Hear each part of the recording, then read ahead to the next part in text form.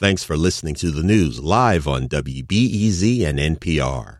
The WBEZ stream sounds great in the kitchen on your smart speaker and anywhere on the WBEZ app. Listen every day. Good afternoon. I'm Justin Bull, filling in for Aaron Allen, and this is The Rundown. This week, we're bringing you some character studies from WBEZ's sister station, Vocalo, all about people who are building communities here in Chicago. The other day, we heard from Christopher Lamarck. He started an organization that makes therapy more accessible for Black residents in Chicago. And today, we're going to introduce you to Hoc Tran. He's the co-founder of Habayo.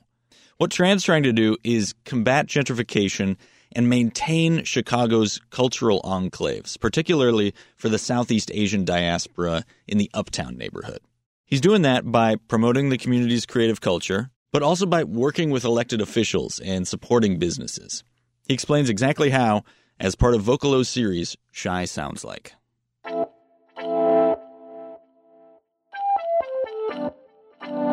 My name is Hoc Tran. I'm the co-founder of Habayo and a community leader in the Asia and Argyle community, and this is what Chicago sounds like. It started as a creative initiative to highlight and amplify the Southeast Asian diaspora culture, creative culture like art, music, food. We've grown significantly over the last few years, and now we're an LLC. I've been part of this community my entire life. My parents came here in 1975 after the Vietnam War, and I also work at the Uptown Chamber of Commerce as a cultural specialist ambassador for this area. Honored to be able to actually represent this community now as a community leader through different facets of my work. I'm born in Chicago, raised in the burbs, been living here for the last 20 plus years. I currently live in Portage Park. It feels like old Chicago in many ways, but it feels like Chicago like in the 90s, this energy and this camaraderie of people that kind of coexist and live together.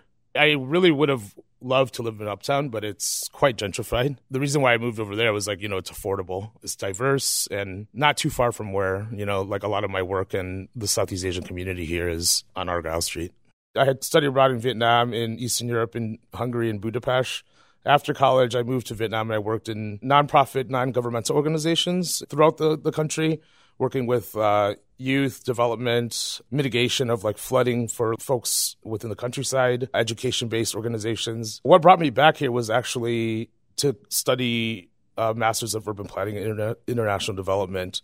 But during that time, there was like kind of a pivot where I was working on Argyle, and a lot of my focus and my energies pivoted towards the community that raised me in this city. It was at a critical juncture, especially with a lot of development projects. Argyle that I knew, it could potentially change. It could either be a full displacement, or if there's people that come back and work with the community, work with business owners, and come together to represent and amplify the community that's been here for 40 plus years, we could preserve the culture. So that was kind of really my research, my work pivoted towards that focus.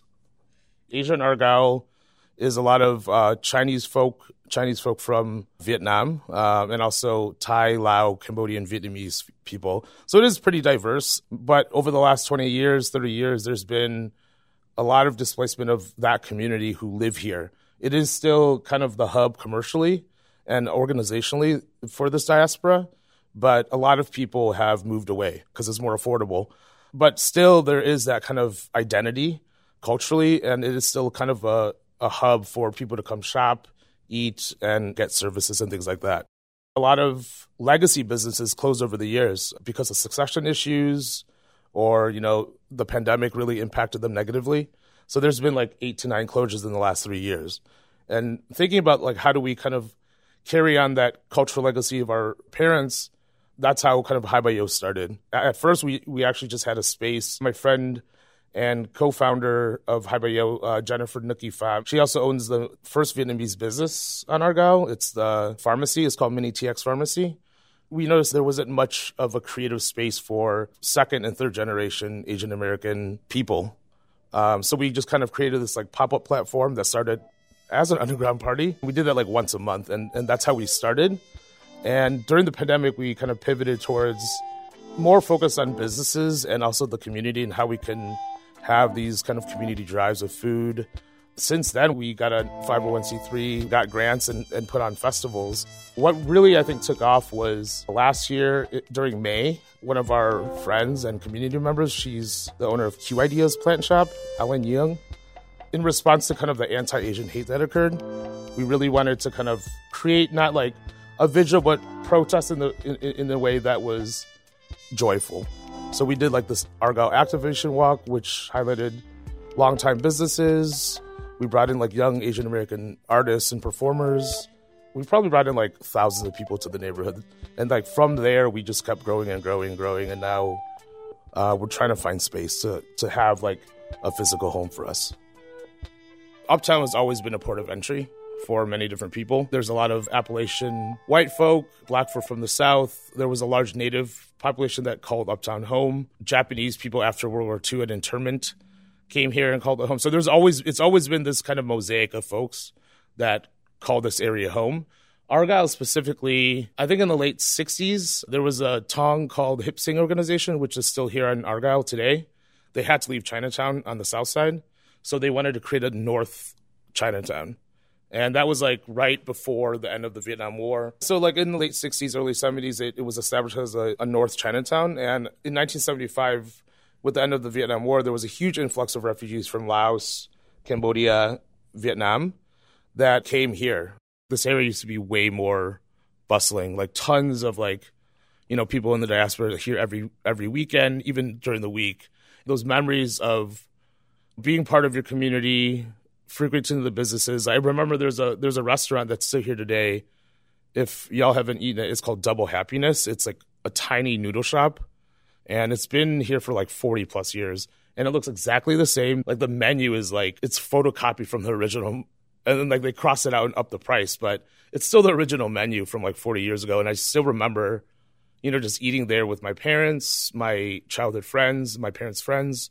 And just like such an impactful thing or life-changing thing. Those like small memories really, especially impacted me when I came back from Vietnam and really kind of influenced me to stay here, because it's like those memories, if those places vanish, and a lot of places have closed, and those memories fade.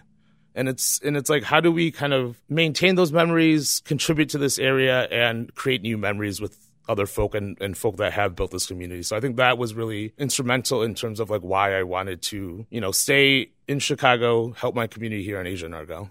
We got another grant through the city of Chicago, the Together We Heal Creative Placekeeping Grant.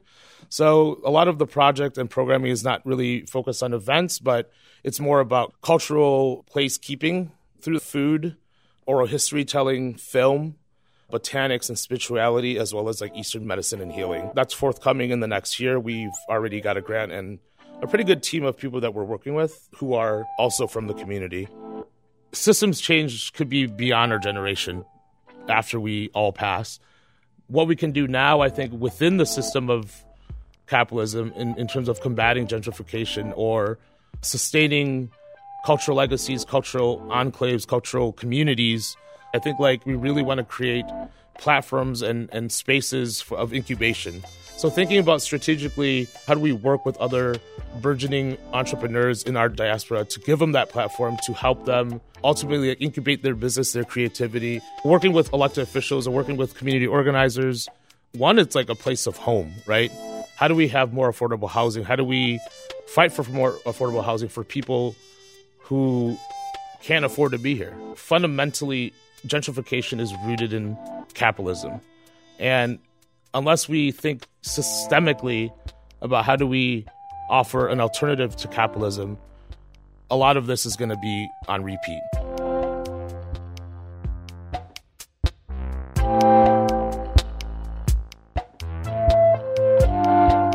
This feature was produced by Ari Mahia for Vocalo Radio. We're going to play another Shy Sounds Like episode for you later this week. But for now, that's it for the rundown. I'm Justin Bull. Thanks for listening, and I'll see you tomorrow.